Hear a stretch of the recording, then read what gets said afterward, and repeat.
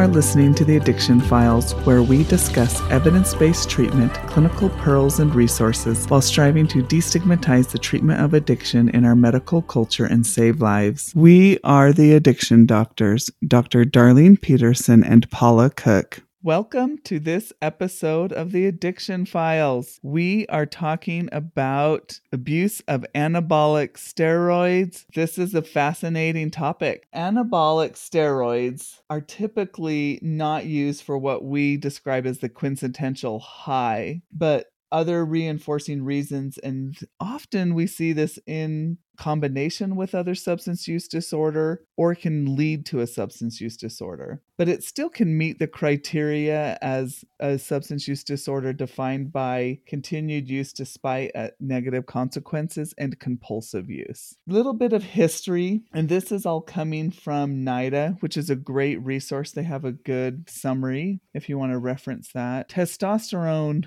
was first synthesized in Germany. This was back in 1935 and was used medically to treat depression. And I didn't know that, Paula. Had you heard that before? No, I didn't, not until I was doing research for this podcast. It really became famous, and this is where we started associating it with misuse, and the anabolic steroids was in the 1954 Olympics, and the Russian weightlifters were given testosterone. In the 1980s is when anabolic steroid use began to extend into the general population. We didn't see this actually started to get some regulation until the 90s. They passed the Anabolic Steroid Act in 1990 in response to the increasing levels of illicit traffic in steroids. And it is when anabolic steroids were identified as a separate drug class. Then what we saw is, but in 2004, then there was the Anabolic Steroid Control Act, and that is a little bit different. This banned the over-the-counter steroid precursors, and this increased the penalties for making, selling, or possessing illegal steroid precursors and provided funds for preventative educational effort. Where a lot of this illicit substance use comes from is typically Mexico and some European nations where steroids are available without a prescription, and now with online sales, then they're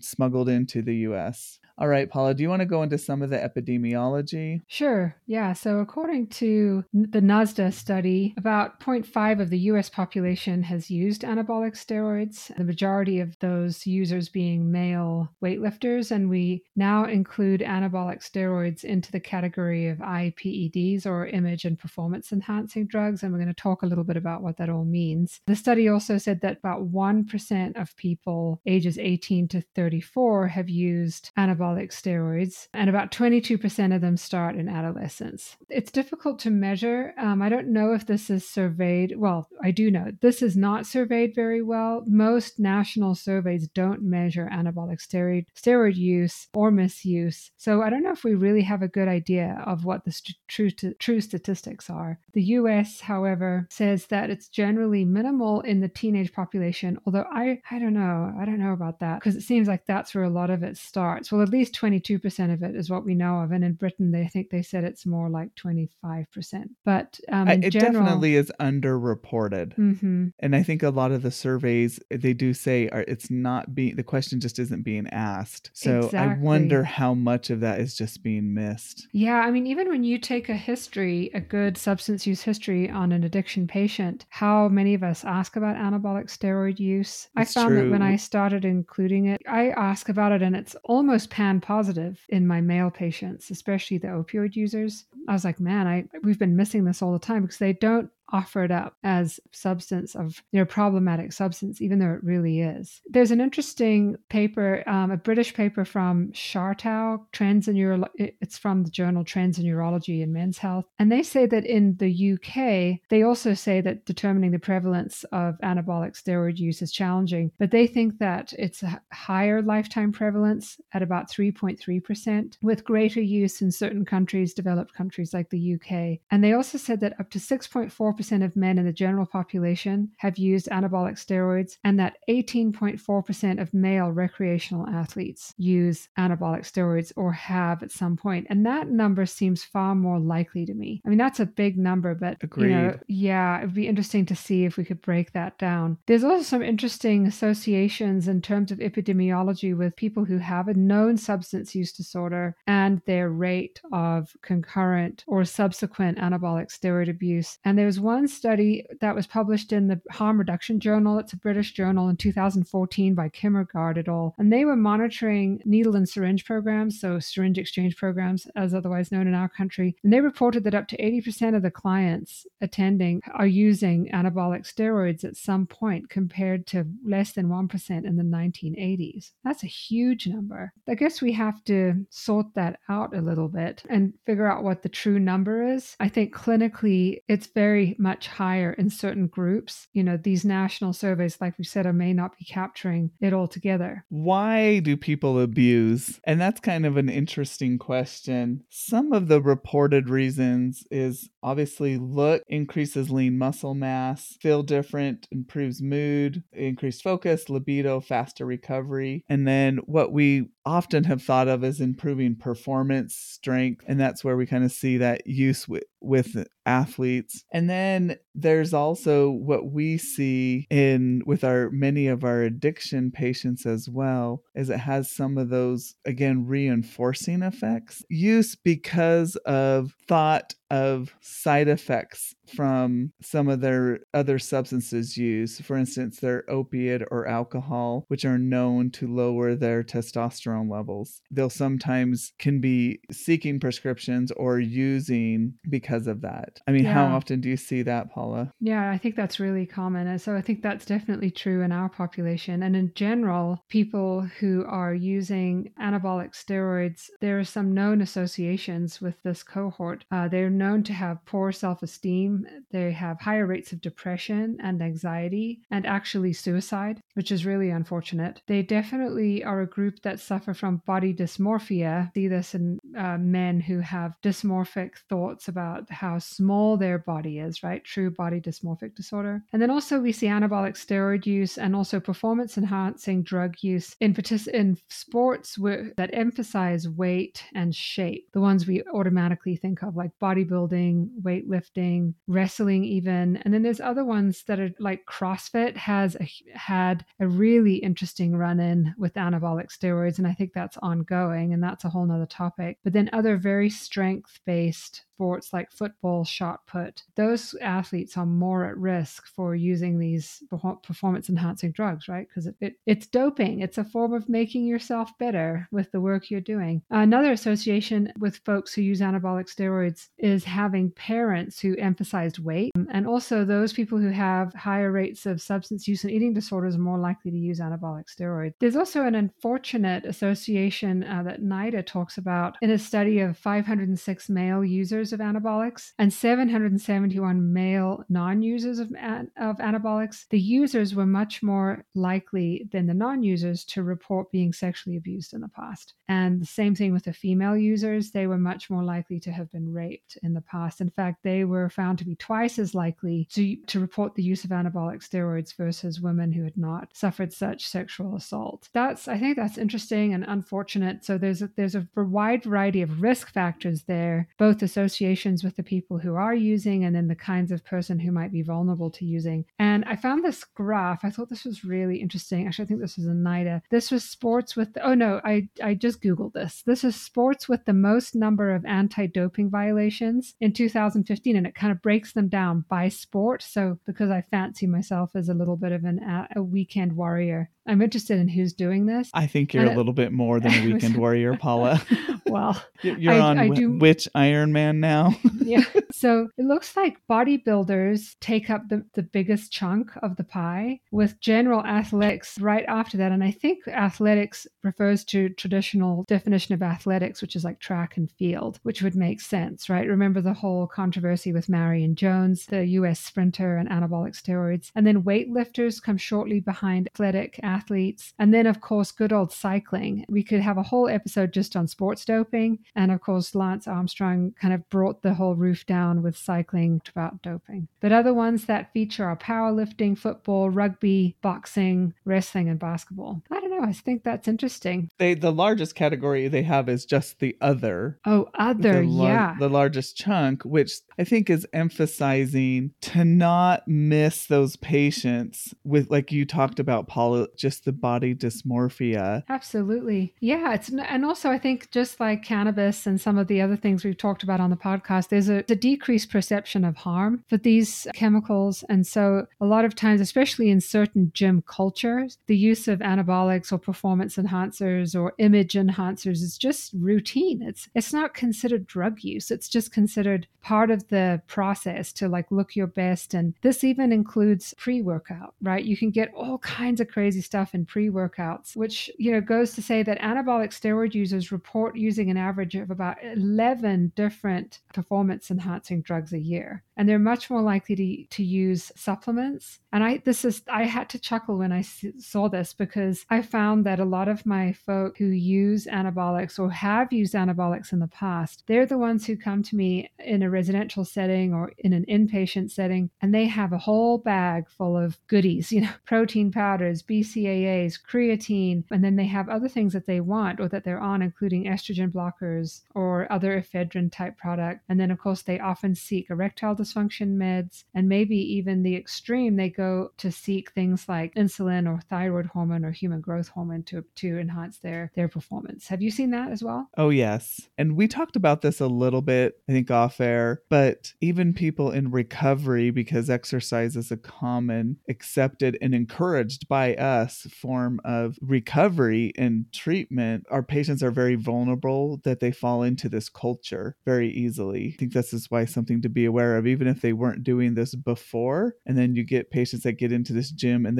they very easily can fall into this, and they don't even consider it a problem. I am the biggest proponent of movement and exercise as a wonderful path to recovery. I think a lot of people discover physical fitness and movement and exercise when they're seeking recovery from addiction, and they discover that this is something they loved when they were a child. They get back into a childhood sport or activity, or they find community in a sober gym, and that's really positive and reinforcing. And there's some amazing data available for the power of exercise and, recovery from substance use disorder. But we do have to be careful for people who get sucked into kind of the extreme circumstances, that's for sure. So making sure that they understand the risk and that they're not susceptible to cross addiction. And we're going to have Dr. Beth Howell on the podcast soon talking about kind of cross addiction and the risk of going from one substance to another or one activity and behavior to another.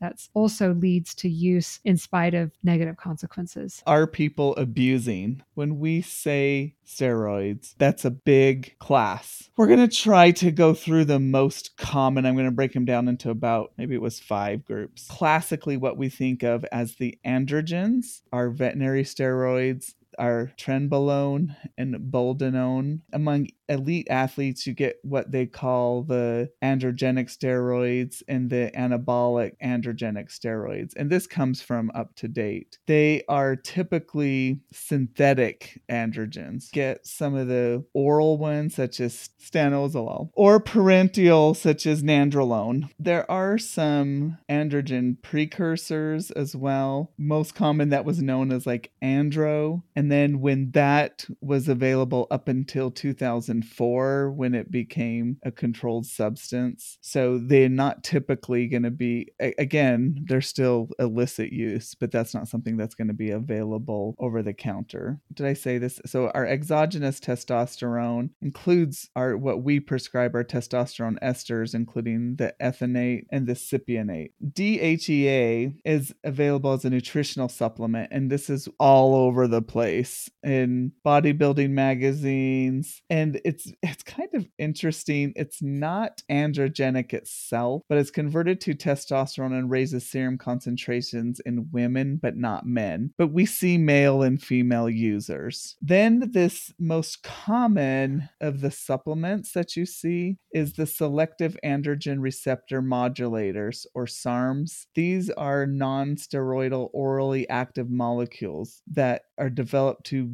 bind better to androgen. This is probably the most prolific of the supplements. There's probably 40 plus of these out there on the internet. I mean, too many to really go into, but that's probably one of the most popular when you have patients kind of tell you that, well, they're taking a testosterone booster and those things still not recommended, but that's usually what they're getting into. And then we get into your estrogen blockers and then our aromatase inhibitors. So we're getting into our anti-estrogen medications, so your clomiphene and your tamoxifen. These have estrogen agonist properties, and frequently this is where patients are coming to you to get a prescription, and will use this under the guise that they've quit using, they're wanting some help. It's not recommended, and I read this in multiple papers, it is not recommended that you prescribe an anti-estrogen. This is just typically patients are wanting to continue using, and they're trying to block some of the harmful effects of the steroid that they're abusing. The aromatase inhibitors, similar reason. While they'll use the aromatase inhibitors, it blocks the conversion of androgen to estrogen. And so that's your letrozole and your anastrozole. Although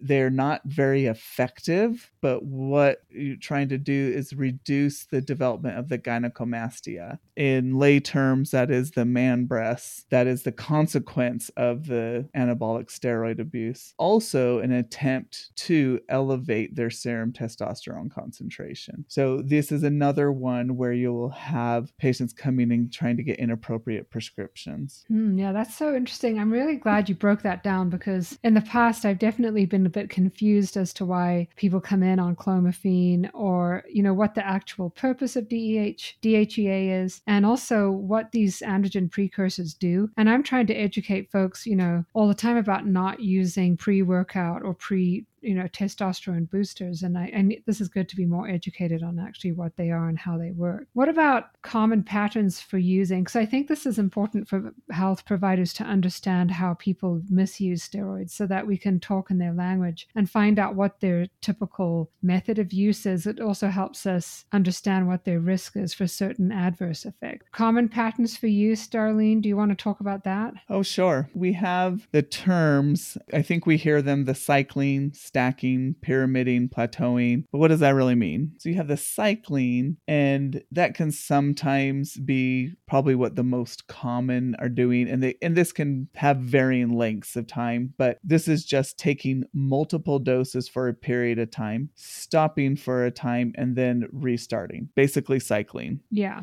And I agree. That's what I hear the most too. People cycle on and off, and they have very elaborate cycles, and it's all laid out, how to take this dose for this many days, this many weeks, and this combination, etc. Yep. It's to try to mitigate some of these side effects, like you said, elaborate regimens so they can get maximal effects. But it's also, we'll get into some of the adverse effects, but it's trying to reduce some of those adverse effects. Stacking is combining two or more different steroids and mixing oral and or injectable types. So that one you can just remember, just think when you're stacking, you've got two things. So you're putting one on top of another, and or you're mixing. So you may have oral and injectable, and that can be, again, should we start thinking about, we can get into some really dangerous levels. Pyramiding is slowly increasing the dose or frequency of steroid misuse till they reach kind of a peak amount, and then they gradually tapering off to zero, because there is a withdrawal syndrome. And so they're trying to, this is when they can get up to sometimes really high dose, and they're trying to supposedly mitigate that a little bit. Yeah. And I think we see pyramiding quite a lot too. I think probably pyramiding and cycling can often just be the same thing. Not technically the same thing, but the same thing,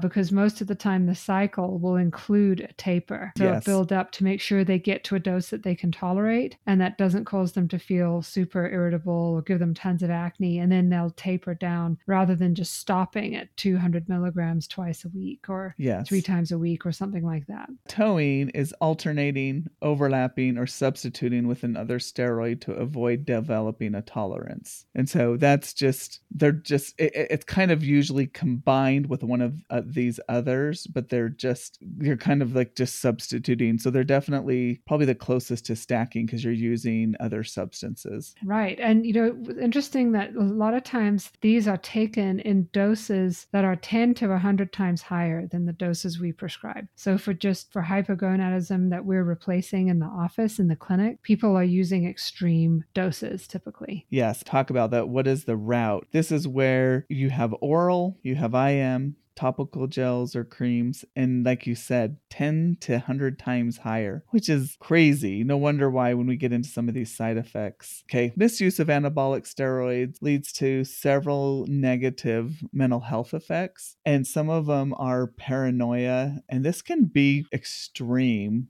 irritability and aggression, what we call in our society roid rage, delusions, false beliefs or ideas, impaired judgment. I think we see this frequently, and mania. And think about this when you already have someone who already has a predisposition with another mental health disorder. Aside from the mental health effects, common side effects is severe acne, swelling, particularly in the hands and the feet. Not to mention what we expect, the gynecomastia. You get the testes shrinking. Those are the effects that they're trying to mitigate. You get obviously increased male pattern baldness. All right, some more of the long-term effects, Paula. Yeah, I mean, there's definitely long-term effects for people too. Maybe not even a long-term effect, but another thing that you see pretty quickly in some patients is elevated liver function enzymes, and they can be extreme. I had a patient he was an athletic guy. He was actually used to be a pro athlete, now was coaching football for his son's football team, worked in addition to being a coach as a personal trainer. He had really elevated LFTs, like in the 900. I mean, I guess it's all relative, but he had elevated LFTs in the 900 to 1200 range. And for the first few kind of weeks of trying to figure this out with him, I didn't know why he had that. I mean, I was talking to him about, working him up. And finally, we got to the topic of steroid use, and he had been injecting testosterone for months, actually probably years. And he had extreme liver, effects from that. And so long-term effects, definitely liver damage. And there's a particular kind of cyst that you can develop in the liver. It's called paleosis hepatis. And they're blood-filled cysts that are a direct correlation to anabolic steroid use. And they're dangerous because they can rupture and then you have hemorrhage. That's a really interesting condition. Yeah, I mean, I had not heard of this, and as I was researching this, or maybe we learned about this when we first took our boards, but it was just researching that. I'm like, this is a really bad thing to get. True. You're thinking blood-filled sacs that can rupture anytime in your liver. This is bad. Weightlifters who are Valsalvaing. Yes. Yeah. Or contact sports. Yes, like football or rugby. Yeah. Right. Or wrestling. Yeah. No kidding. Well, you can also see kidney damage from excess anabolic steroid use and some of the other performance enhancers. You can definitely see cardiomyopathy and hypertension, as well as elevated cholesterol. I think you see an increase in LDL. So if you have all those things in combination, hypertension, elevated lipids, cardiomyopathy, you increase the risk, obviously, of heart attack, heart disease, and stroke, even in younger people. There's also an increased risk of thromboembolism, VTEs, right? Because of the sex hormone effect on coagulation. Particularly in men, you see shrinking testes. I use this often as a deterrent for my teenagers and my young athletes. I'm like, try and educate them about some of the side effects of steroid use, and I say your testicles will get smaller, and it's not something they want, basically. Obviously, decreased sperm count. There's a lot to be said about infertility as a result of long-term steroid use, and I don't think that's really known all that well, that this really can affect fertility, and it can affect fertility long-term. People can develop gynecomastia. So we talked a little bit about how they try and avert that by using the aromatase inhibitors or the SARMs. And there's also an increased risk for prostate cancer, which is much like when we are using clinical exogenous testosterone replacement for hypogonadism. All those risks are true for people who are using it illicitly too, right? In women, you see facial hair growth and excessive body hair. And I mean, this is kind of sad, but several of the Olympic Games over the years, we've had certain teams that have shown up and blown every other country out of the water, literally, like swimming a couple of years ago, Chinese team. And the women show up to the starting block and they've got lots of facial hair and body hair. And you just wonder, oh man, what's going on there? Which is, I mean, obviously some people are like that, but it's just the way their body is, which is fine. But this is an increase in hair growth, decrease in breast size, male pattern baldness for women. And then, of course, some women can stop or have a change in their menstrual cycle, and they have an enlarged clitoris and a deepened voice. So kind of all of the things that people might use to do transitioning for transgendering, you see those effects if you use anabolic steroids for performance or image enhancing. And particularly interesting for teenagers, you do see stunted growth because you get bone growth plate premature closing with high levels of sex hormone. The long-term effects of anabolic steroid use, we didn't really talk specifically about long-term effects of some of the other performance enhancers like growth hormone or insulin or some of the others, but this is particularly true for anabolic steroids. Yeah, I mean, that could almost be a whole other topic too. Mm-hmm. All right. Yeah, and you mentioned as well that one of the effects that we can't forget is withdrawal. So people who use steroids experience withdrawal symptoms when they stop using, right? What do we typically see? There's definitely a syndrome, and you're seeing fatigue, the restlessness, decreased appetite, sleep problems, a decreased libido or sex drive, steroid cravings. Really interesting is there's a couple of papers, but they found that some steroid users then turn to other drugs such as opiates to reduce some of their sleep problems and irritability. And so that's where we see this, and that's why kind of either co-use or I was using steroids and then tried to get off of that, and boy, did I find something even better, which is terrible. Right. Yeah, definitely. And then, to watch for Paula, that. tell us about the treatment, because this is tricky. People statistically do not come to physicians for treatment. Right. And, this kind of, we talked about this at the beginning, but use of anabolic steroids or performance enhancing drugs in some people results in a true use disorder where people actually end up having withdrawal, they have tolerance, and they have cravings, they have perseveration, they have compulsive use, they have continued use in spite of negative consequences. So all of those things sound just like a substance use disorder for any other substance, right? And we know that the research with human cells show that these anabolic steroids interact with certain kinds of cells in the brain that are involved in brain reward, such as GABA and serotonin and dopamine. So not only are the substances themselves rewarding to some people, but I think the ritual becomes very important to some people, the ritual, the control, and then the positive reinforcement of the body, which is really interesting. Sorry, this is not talking about treatment yet, but I'm getting there. And this is where eating disorders and body dysmorphia and abuse of image enhancing drugs or anabolics for performance enhancement, as well as things that are commonly used for weight loss, like laxatives or diet pills, they fall into a different and an unusual category of substances that need to be treated because in and of themselves, they end up with some social positivity, right? People don't always say, oh man, you look great now that you're using opioids all the time. Look at all this positive stuff that's coming out of your crack use. Like that doesn't happen.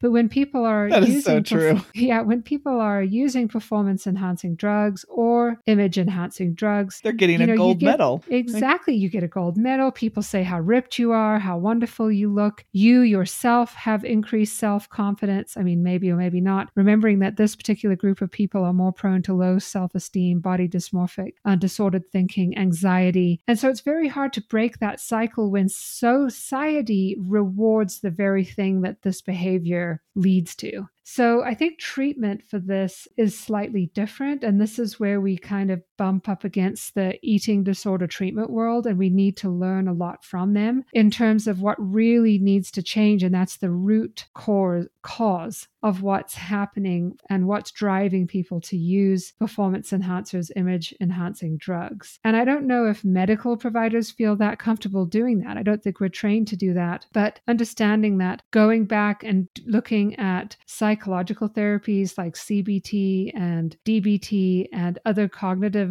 and group therapies for this kind of thing are helpful. And possibly even medications can be helpful. We know that when we treat, there's no FDA approved medications, right, for eating disorder or body dysmorphia. But if we treat dysregulated serotonin levels, people improve their self-image and their body image. And also kind of like the OCD spectrum, when we treat extreme anxiety and compulsive thinking with SSRIs or other SNRIs, people resolve some of that the obsessive thinking and compulsive behavior, such as, extreme picking of their skin or trichotillomania. So I'm kind of all over the place there, but just thinking about the way we need to approach it is highly psychiatric and psychological and lifestyle, like debunking the societal myths of what is aesthetically pleasing and what's not, and what you can and can't do with your body without steroids. And this is very controversial in the professional athletic world now, because doping is still illegal, and yet it seems to be done pervasively. There's an amazing article that came out just before the last Olympics. Let's see, if they were estimating that between 10 and 40% of the athletes that were showing up. Oh, this was from The Economist. Here you go. So The Economist said that between 10 and 40% of the athletes in Tokyo were likely doping. I mean, that's okay. So 10% is probably kind of low, but still 1 in 10 athletes that are eligible to win an international recognized medal, 40% of the athletes. There's kind of all of those social, sports social norms that people are expected to be to a certain level. In terms of treatment, I think it's one, we have to know that it's happening. We need to screen for it and talk about it and understand what our patients are doing. 2, we need to advise people. So the whole ask, advise, assist, the whole A's that we use in family medicine, advise them that there are definite risks associated with steroid use or these other performance drugs, and then assist them in stopping and using motivational interviewing to lever people's motivation to maybe not use as much or use in a less risky way. And there are things that you can do to support people if they're really struggling with the transition from using these drugs to not, right? Right. And I think this is really interesting, and maybe you already said this, Paula, at the beginning, is 56% of users never told their physician about use. Really? That is fascinating. So, and that makes sense. In fact, I would imagine I would have thought it would have been higher than that. Yes, absolutely. And in addition to that, most of these internet sites devoted to anabolic steroid use and other APEDs challenge the professionalism of healthcare providers, and they offer their own medically questionable advice on the use of APEDs. So you've got your work cut out for you. So that's why it's so important that we have enough education, number one, to recognize it, like what we're learning today, know the signs and the symptoms, and then be able to know how to treat it and be able to talk openly with your patients, because the information they're getting out there basically says your doctor doesn't know what they're talking about. I mean, that's really what your patients are being told. And that's so interesting. Plus they're paranoid and delusional because of their use. But how often I've seen that? That is so interesting that you just said that, because I often have encountered patients who are well-versed in cycling or stacking or pyramiding anabolics. And man, they are the experts, right? And of course they are. I mean, you're the expert of your own body. And however, it's really interesting. There's this kind of notion of, how can I describe it? Like entitlement. Like, I know what I need and you need to give it to me. Absolutely. I need this. You need to prescribe this to me. I need this estrogen blocker. And I think sometimes they bully, some providers may be bullied into prescribing things that they don't really understand as harm because we don't understand and because the users have this whole culture of what's good, what works, what doesn't work. And they are aware of the risks, I think, but I don't know if each individual person is truly informed. Yeah, absolutely. And the last thing on just treatment, and you brought up the like pharmacological and treatment, but suicide risk is incredibly high. I'm trying to find that statistic, Paula. It was something like, was it 2 to 4 times higher than, I can't remember if it was it just in with the withdrawal period or just 2 to 4 times higher than in the general population. It is so important that you are screening these patients in particular for suicide risk. Yes. And getting them appropriate treatment, and treat depression. Treat it with CBT, treat it with SSRIs when appropriate. Make sure that we are treating it. Absolutely. Yeah, that's such a great point. I love that you reminded us for that always all of our patients, anyone involved in addiction medicine, but especially this group. Okay. Well, I think the most important thing is recognizing the symptoms in the signs in your patient. So what is the main thing to look for? Number one, it's ask. And like you said, Paula, you have to ask specifically because your patients, it's very normal to them. And so they don't report it to you because they don't consider abuse. We just have to ask, be aware of what the symptoms are, and be aware of the withdrawal signs to educate our patients and offer treatment, and be aware of the mental health effects and treat appropriately. Yes. Okay. Great. All right. Thank you. Thank you. Until next time. Hey, check us out at theaddictionfiles.com or email us at theaddictionfiles@gmail.com. Thank you so much to Ricky Valades for use of his song Awake. Check him out at rickyvalades.com.